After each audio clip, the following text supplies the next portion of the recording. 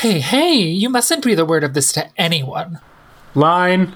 You missed your line. I actually did that deliberately. It was meant... Anyway, because I was too enthralled with your opening sequence, building up to it.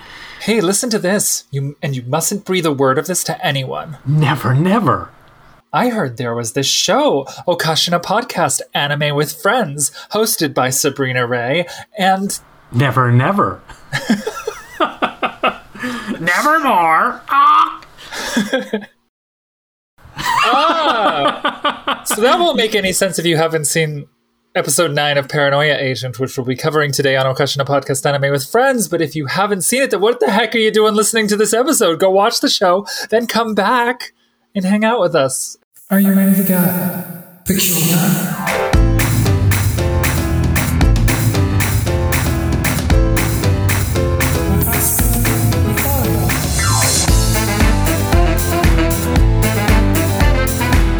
You raise an interesting question. Is it necessary that one watch the episode before listening to the podcast?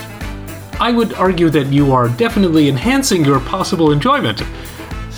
It's probably difficult to understand some of the places we go, but we are a pretty comprehensive podcast where if you didn't even watch the show, you might get some idea of what it's about and our thoughts on it, at the very least, from just listening to us blab about it. I think we're good that way. So yeah, if you want to not watch the shows we talk about and just come in and trust our interpretations of them. Yeah, if you're like, this isn't working for me, we can help you out there. You just don't go in front of the Supreme Court and swear on a Bible or any kind of official document that what you were saying about Paranoia Agent is 100% factually accurate. I struggle to define a situation where that might occur. Yes, well, that's because you haven't been to the Supreme Court lately, have you? You got me there. I have not been to the Supreme Court lately or ever. I want to get into the show, but Don, what kind of stuff have you been up to? What have you been watching? Did you finish Inuyasha ever? I did finish Inuyasha. I finally finished Inuyasha. It was interesting. It is very repetitive and gets quite boring, but it was interesting to see where they took it. I was glad to actually complete it. And I did not watch the follow-up, Inuyasha's daughter or whatever. I watched about 3 or 4 episodes and I just moved on. I don't know. It didn't grab me immediately. I have been watching, or last night I embarked on WandaVision, and I was very pleasantly surprised. I love WandaVision. I'm very much liking it. So, and in fact... Were we not podcasting right now, I could easily convince my wife to be sitting down and finishing the available episodes that exist. Well, you can do that right after the show's done. Unless we get into an argument about WandaVision for hours. But I don't think we will, because it sounds like we're on the same page. Yeah, let's not do that. I did finish season 2 of Broadchurch. And in the interim, also, Ying watched Bridgerton, of which I watched some of it, and we poked fun at... I love Bridgerton, too. There's some surprisingly big gaps in logic on the part of some of the participants in the Bridgerton universe. So there was that, and then... No, there aren't. I'm not even going to dignify it. I'm going to move right on. We also watched, what was it? Something, the Winx saga? What is it? Yes, Fate. Yes, I told you about this. No, now, you did mention it, but I also... It's a gritty it is... reboot. No, I got to hear where you're going with this. It's a gritty reboot of a children's animation that my daughter and I watched called Winx, in which it's an Italian cartoon, super colorful. Lots of colors, you say. Yeah, it's a completely muted palette. They have sparkly wings. There's a fairy called Tecna, who's a technology fairy. I've been over all this. You have been. It did not have the same resonance. Has a blue bunny that makes all sorts of weird cartoon faces, and it is just the specialists are a bunch of meatheads. They really are. I was constantly being like, so if this is supposed to be a school for fairies, where did the specialists come from? They don't have any fairy powers. No, they're like the knights. Yeah, but like, any old person can be a specialist. Like, it's not like you have to be born of fairy blood or whatever. No, yeah. Well, I think that it's probably a lineage, no? Well, for a while I was like, hey, all the fairies are women. And then we were like, no, wait, that's not quite true because, Ivy, or that's not her name, somebody's brother, who was also the boyfriend of the chick with purple eyes. Tara's brother? Yeah, so he's as far as I can tell, he was the only male fairy to make an appearance. There are other male fairies, but they seem to be a different type of creature than like a humanoid type. But in the show, they're not. So I don't know how to explain that. Yeah, and the specialists really really defied quite a bit of logic for me. And I also was like, why would the specialists are nothing compared to the fairies, so why would you even bother having them around? It's like they'd be better termed as manservants. They should learn the finer arts of cooking or something. Yes. Well, I was a huge fan of Riven, who was just an after-school special come to life. He was just like, let's go do some drugs. Yes, he really was. They were quite cavalier. Tests. Yeah, but also, let's have a bunch of sex. Not that they allude to it, but they don't actually. It's not they a don't show it to Bridgerton. you. Right. I would love a Bridgerton treatment of Winx, the fairy saga. Yes, Bridgerton has like 4 episodes in a row that are just like complete wall-to-wall sex. Yeah, I mean, it's pretty they much come from a romance novel. It's like Silk Stockings dialed up 2 more notches. So not watched Silk Stockings other than that intro. I mean, but the intro was divine. I mean, it defined a genre. Our world, man. Well, that's because your parents paid for cable and you could just turn on Cinemax. Meanwhile, I had to settle for Silk Stockings on whatever budget cable package my parents had. I mean, I don't want to unpack my shit too much on the show, but I was not attracted to any of this stuff. All right, well, that's very fair. I was just pretending.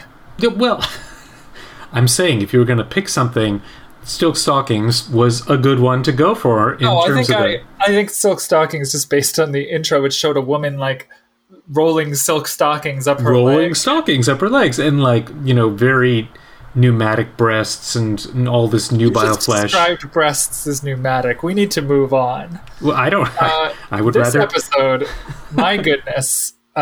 We were talking before the show, and you actually told me you weren't super enamored with this one. But again, like last week, I think that this series really excels when it goes really far out there, like tales of paranoia, And this episode has very little to do with the sort of ongoing story of Lil Slugger and so Maromi.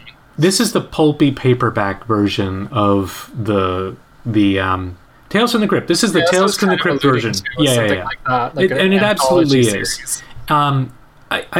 This episode I have less quibble with than ones we may discuss later. But it did feel both either like a Tales of the Crypt, or in parts it felt sort of like a flashback. Like, oh, here are other things that happen. But I'm guessing that one of the things that you really liked was the interplay among the gossiping housewives in the square. I really did like the interplay. I loved the ending, which I think I want to save for a little bit later when we discuss through all, like when we set up all the characters for all those people watching who've never seen the show and don't know what a TV is. That's a little unfair. I mean, in order to watch this, I had to. You were like, you have to go on Funimation and create an account, which is not a difficult task. Don't get me wrong, but like it's like if you want specific. Well, no, it's just that if you want media, it's like you have to go down some rabbit hole. You can find any media, but you have to go down the rabbit hole first. That is not untrue. So, as you were talking about, this episode is about gossiping ladies. And again, it feels like the series is confronting something very Japanese, but I think it's also kind of universal. But sort of the neighborhood gossiping ladies who have a hierarchy, who would sort of like project their entire...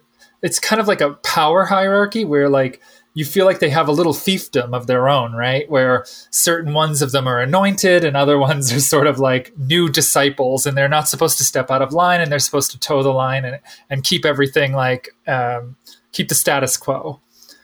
And we have this young upstart, young bride, Kamohara-san, who that's the name of a fish if you're curious, readers, listeners.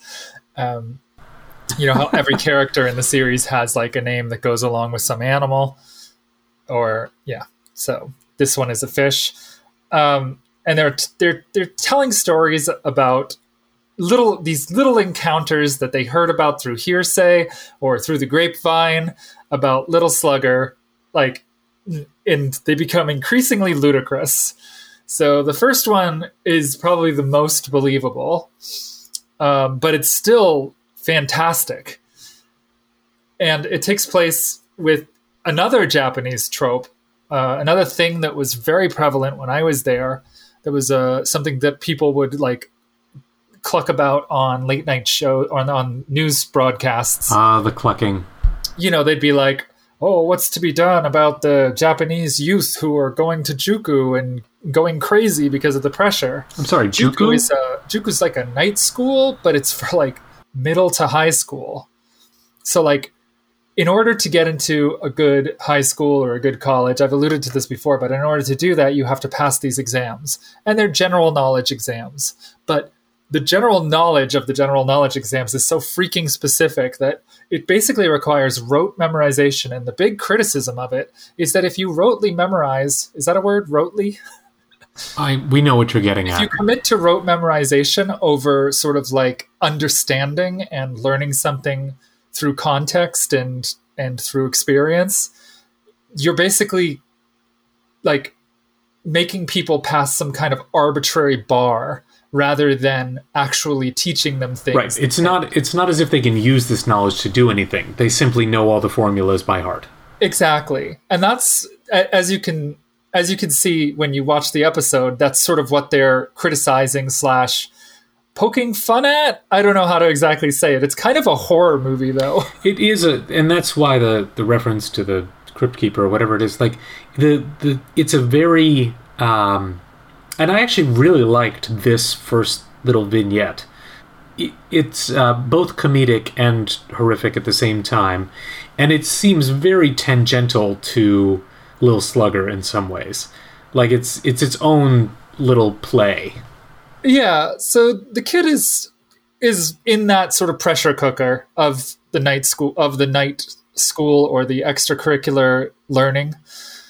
And he's cracking under the pressure, it would seem. And in the story that the woman is telling, that one of the gossiping women is telling, he's leaking facts like they were like drips of snot from his nose. And they're falling on the stone and stuff and making a clacking sound, and like they're physical items that are leaking from him. And he's worked so very hard to memorize these things, and to suddenly have them just like leaking everywhere. Leach out of his body, Yeah, to be losing them all. That's the worst nightmare of someone in that situation, and it feels like a nightmare. And he's trying to cram them back into his body by eating them, which is really weird. And he's in the bathroom with them in his hands, and he's eating them, and then he sneezes in there, and a huge pile ends up on the floor, and he gets on his hands and knees and starts eating off the floor, which is horrific. And then his dead body is found, and the last thing on his forehead is just the word bat, and it's so cheesy and so bad, but everybody rolls with it. And then they suggest that in reality, likely this boy who they actually have some connection to committed suicide or died of stress or some kind of like stress of like connected, some kind of activity connected to the stress of being stuck in that pressure cooker situation. Yeah, I mean, it's quite miserable to be in that sort of experience, focusing entirely on studying, no outlets, no anything. But I want to get back just briefly to to the gossiping ladies. Oh, sure. They're in the whole episode, so you can bring them up at any point. Well, I mean, this is what happens. One of them tells a story, they all sort of chirp about it, and then another one says, oh, I've got a story as well. And they're trying to connect these stories, and they're often connecting them to other people in the complex. And the complex is huge, actually. They're in the courtyard of, what looks like several thousand tenant rooms. Oh, yeah. And,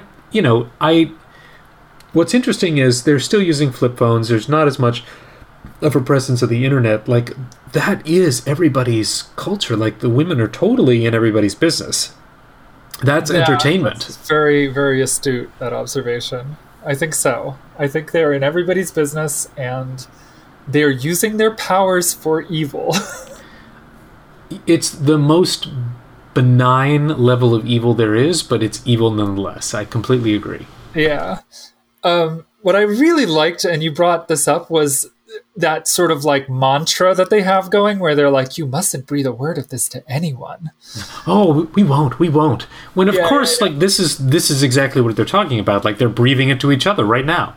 Yes, it's almost like they're almost like witches, and it's like a spell, or it almost feels like you're on Broadway and they're building towards that like big song, The next story that they tell is about a young bride who has inherited the care of her elderly mother-in-law, and they're both vying for her son's affections. The mother-in-law just isn't letting go, and she's kind of got a vice grip on her son, who is a sort of typical, I'm guessing based on the context, that he's a typical Japanese businessman. He stays out late at night, he doesn't come home often, and he's left his new wife, alone with the mother-in-law, whose house they're living in. This is not an untypical or an atypical situation for a Japanese person to be in, for a Japanese woman to be in who marries a Japanese businessman. Who marries a Japanese businessman, or who marries into a family that would have that kind of familial setup. I did find this rare. And I've heard about this, from many different angles. From talking to you, from actually my sister's husband, who was married to a Japanese woman, and she actually wanted him to behave like this. She didn't want him at home. She wanted him to be out, like, working, and then presumably taking his spare time elsewhere, and, like, she would have the house to herself. Like, that was what she wanted, and there was actually a fair amount of tension when he came home, which is why the marriage did not last. That's interesting. And I also would add that, like, I think it works like that, especially once the children come along. I think in the early days, at least, there's a little bit more harmony. Well, I would also, not that situation specifically, but I would expect that newlyweds would want to be together, and also that wives without children would be bored out of their minds just sort of waiting around at home for their husbands to come home. But then you're absolutely right. Once you have kids, like, there's more than enough to do, and you relish any sort of free time you might be able to get your hands on. Right. But they can't have kids because the mother-in-law won't give them a second to get, procreate in the bedroom. I feel like that's an obstacle that can be overcome, and is often overcome by just doing it on top of the mother-in-law. I agree. Not on top of. But I suppose if that's your only option. Don't mind me. I'm just going to stay down here and use my mortar and pestle. They weren't in the same bedroom. Were they? Maybe they were. I don't know, man. I don't know. No, probably not. I was being facetious, but it would, like, she's not a very like easy person to forget is there. No. But I did love the dynamic of they both attempted to curry favor with the husband, who we never see. Yes. By talking sweetly to him, throwing themselves at his mercy, pretending they're the aggrieved party. I did like that dynamic quite a bit. I did too, and it escalates so rapidly. Yeah, I love that they're able to tell the entire story in, 5 minutes. And it's incredibly like enthralling in that it just keeps escalating. Yeah. So like she tries to get her husband to come home for her birthday, and the mother's like, "Oh, just don't worry about a silly birthday. You've got more it's important okay. things to do, You don't baby have to boy." remember all of her birthdays, which is Right. such a passive aggressive thing to say. Was that the English translation? Yeah, that's what it was. Great. I love English localizations. I've grown so fond of them, especially through you. So what's the Japanese version of what's said? A birthday here or there, basically. So like it's not all of the birthdays so much as it is like, if you forget this year, there's always next year. You have more important things to do. That kind of thing. But she can't even let her have that. So she gets her a present, a mortar and pestle, and she complained at the beginning about her making the food or buying the food in instead of making it herself. It was fish balls. Fish balls, yeah. She And- bought pre-made fish balls. It was not clear that they were actually pre-made or that I thought it was clear that she was- used something that wasn't like done by wasn't hand. homemade. Yes, the implication was that that the mother-in-law is telling the truth, that it is store-bought and therefore of inferior quality, and the mother-in-law. Oh, she pays for it. I love the fact that when she tries to attack her with the pestle and she loses it, the mother-in-law automatically puts the bowl on her head like this has happened before. Yeah, that was a good thing. So I did like that story, I confess. Yeah, that's a good one.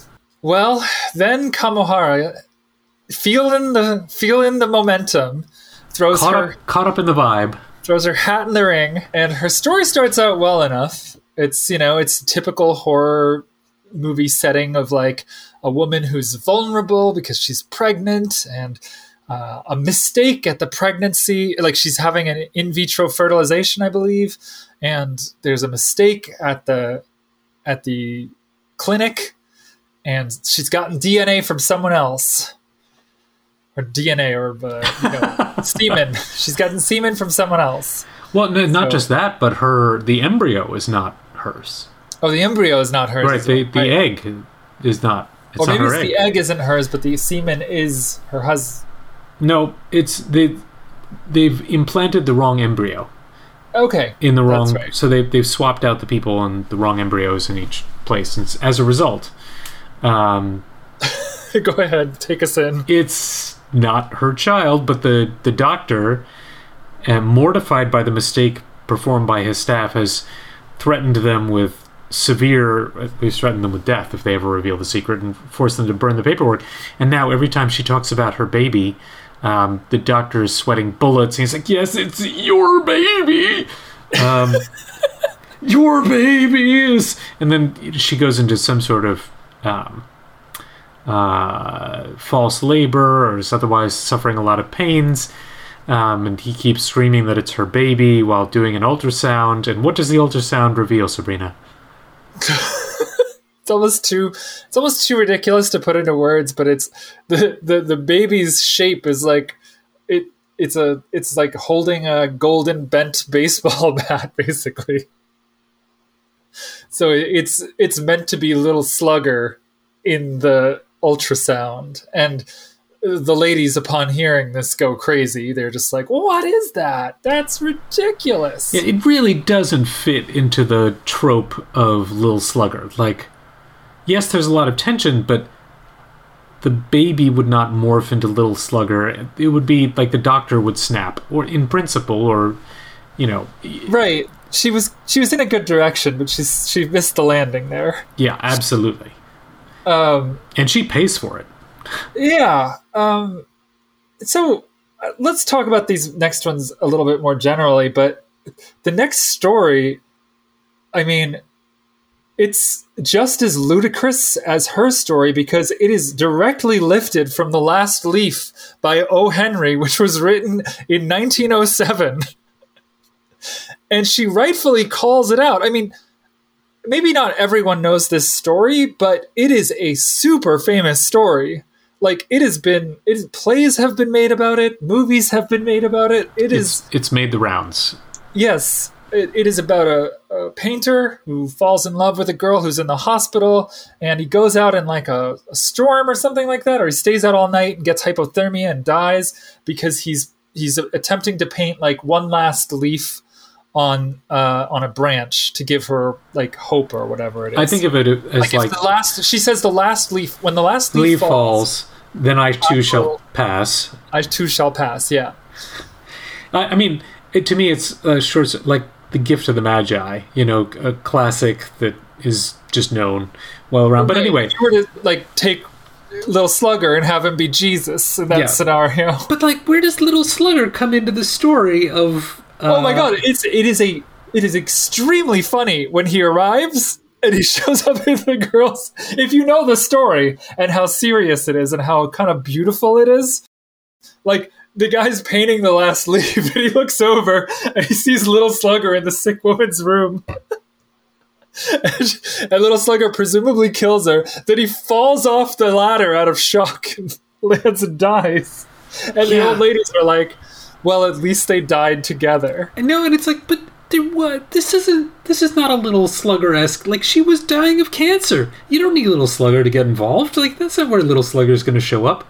No, and I don't know if Kamohara threw off their whole vibe, and now they're just struggling to come up with these stories, but it keeps going around like a round robin, and the next woman tells a story about baseball, which I don't really know that much about baseball, but a pitcher seems to be getting conflicting orders from his teammates as to which kind of pitch he should throw, and the juxt of it is that he just basically gives up and there's Little Slugger in front of him. Yeah. That Little Slugger batting the ball, which then what I mean it's kind of Little Slugger then. It's a little too obvious. Yeah, so then what? Like goes. But he doesn't kill the pitcher like wouldn't die because Little Slugger is batting. No. It has no ending. But no. Everyone knows it. Kamohara thinks that maybe this time for sure she can call out someone in the group to get her own mojo back. Like, she's been shamed and she's trying to figure out how she can recover from that. So she calls out this woman and she is thwarted by their solidarity, which is so gross. All the women fall in line and they're like, oh yeah, I saw that on TV. Pretty sure I saw that. It was a famous story. And she's ostracized again. Now, this reminds me of when we all used to stand around the schoolyard and talk about the dreams we had the night before. Like, everybody would be telling their dreams, and they'd get to, like, the third person, and you'd be like, is that person really telling a story about dreams, or are they making up a story? But as long as it was credible enough, it was okay. But then you got to me, and I had no ability to lie at all. I would just like make up the most dumb shit about Freddy Krueger or Jason Voorhees. Nobody would like what I was saying. It was the worst. Have you ever had a situation where you feel like the odd man out?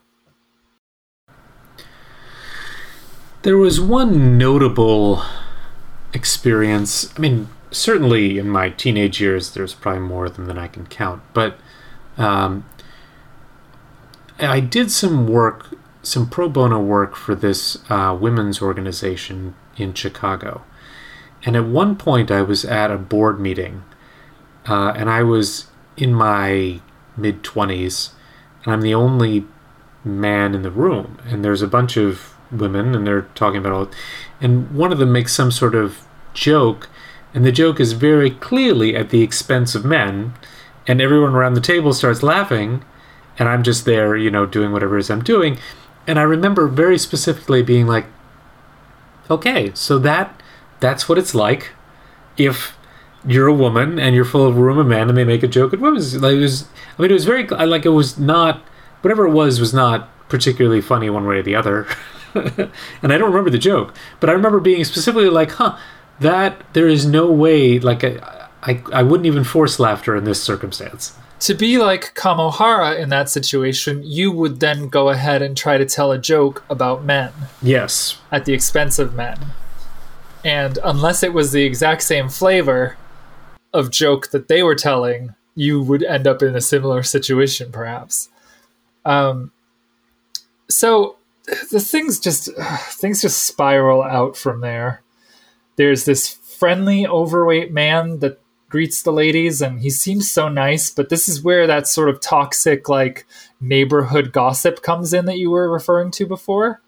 They keep asking, like, when did he get so fat? Because according to the story they tell, he used to be a boxer. It is such a weird story. It's not even a story, honestly. It's like, it's a weird vignette where you see him, like, at a bantam fighting weight, and he's all thin and throwing punches, and he's out on a run, and then all of a sudden, it's like a Goldilocks parable or something. I don't know. He stops at a place, and there's food and a temptation, and he overcomes it usually by weirdly boxing the food, as opposed to just leaving it or ignoring it.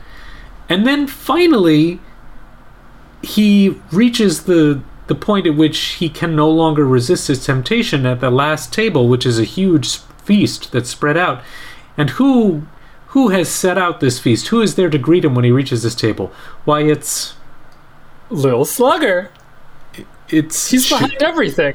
He was at the JFK assassination. And yet, so his whole thing was causing this guy to get fat? Like, that was the outcome?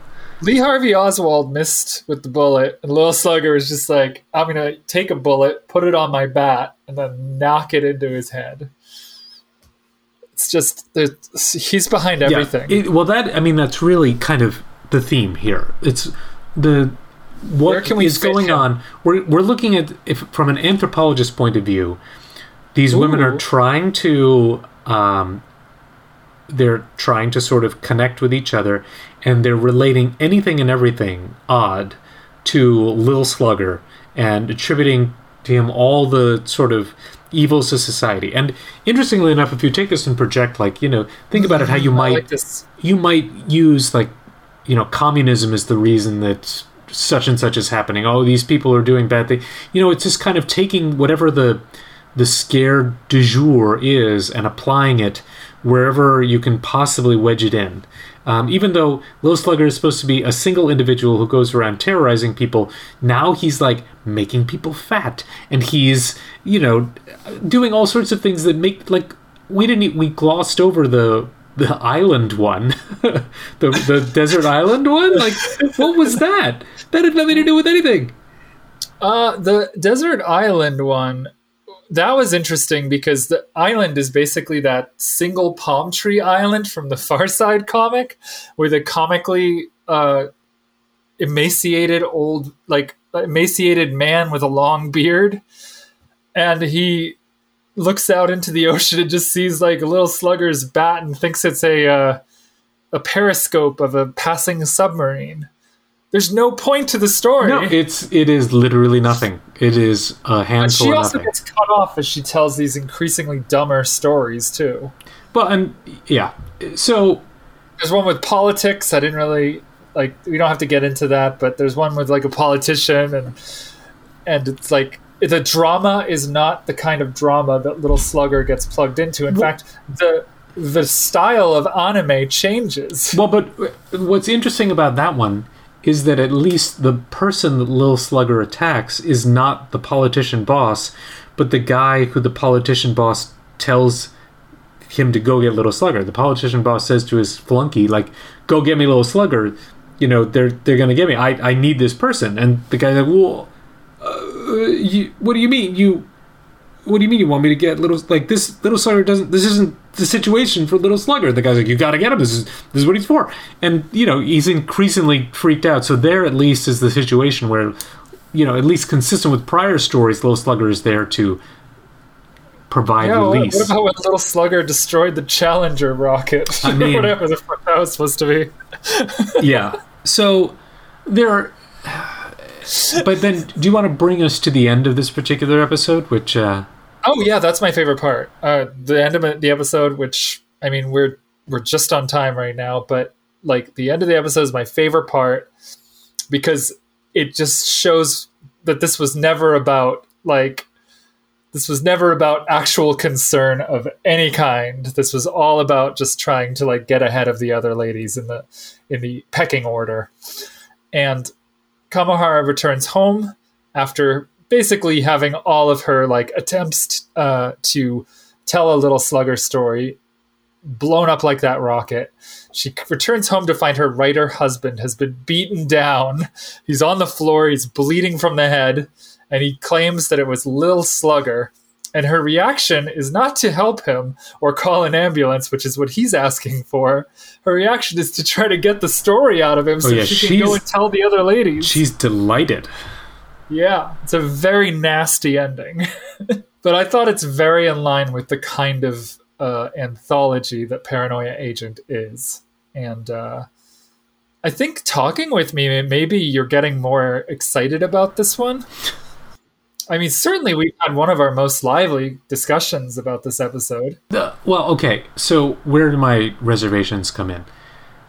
So it fits in the larger theme of paranoia, but it felt like I really like the idea of sort of a plot progression. You know, how does this advance the Little Slugger? Like, to me, it's a bunch of gossiping housewives, and there doesn't seem to be any thread of truth, and there's no like further insights into what is Little Slugger or where Little Slugger comes from. It just is what it is. But what if, okay, so we have a couple different versions and theories of what Little Slugger is right now, right? Little Slugger is clearly not entirely made up.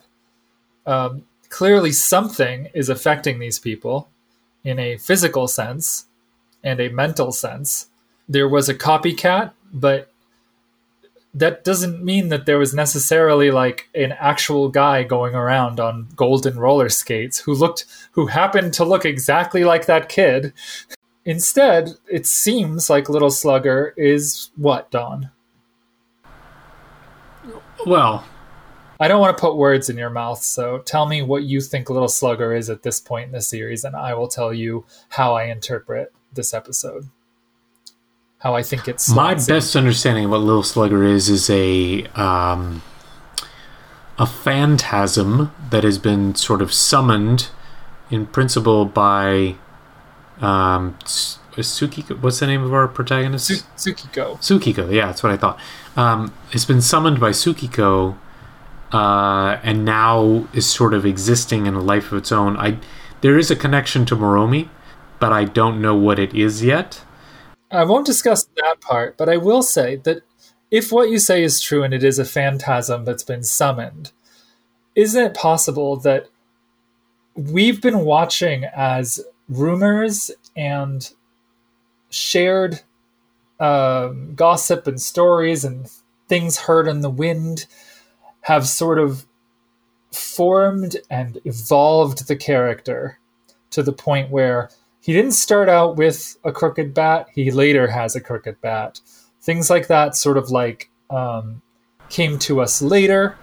And I think he had the crooked bat before, but anyway, keep going. If he's growing in power and influence and spreading to people, finding out that that these rumors spread through this network called Gossiping Neighbor Ladies. I absolutely hear what you're saying. Like as it's an interesting layer. Shonen Bat's legend grows, so too shall his power. Yeah. But it's not clear to me that is what's causing Shonen Bat's power to grow, Little Slugger's power to glow. It's that I don't know that Little Slugger is more or less powerful than he was at the beginning. And it's not clear, again, you know, what it's doing is blurring the line between what is and is not Little Slugger. And we've already seen that happen where, you know, people were claiming, well, this was Little Slugger. No, it wasn't Little Slugger. You're going to blame it on Little Slugger. You know, all sorts of other things happen that get erroneously attributed to Little Slugger, and now it's very difficult to separate what is this sort of edge of your consciousness phantasm that is doing real harm and run-of-the-mill ordinary activities that are terrible but really have nothing to do with it. Good. that's a good place to leave it off. Thank you guys for listening. We will be back next week with episode 10. And we have just announced that we will be covering the Nojima Shinji penned anime Wonder Egg Priority, which is currently airing. Yes, yay is correct. I'm a huge fan of Nojima Shinji's dramas. He has never done an anime before, but I've been watching it as it airs, and it's very interesting. I will talk more about it in the future, but just mark it on your calendar. April 5th or so, we will be launching our 5th series. So, anyway, thank you all for listening. You can reach us at... I don't know, where can you reach us, Don? Twitter.com. I love Twitter. The hell site. That's Okashina Podcast, OKASHINA Podcast. And come leave us a note. Tell us what you like about the show, what you don't like, what you want to see more of, what you don't want to hear more of. Whatever you want. Send us nudes. Don't do that. Okashikoikoyo. No nudes, though. Okashikoikoyo, no nudes.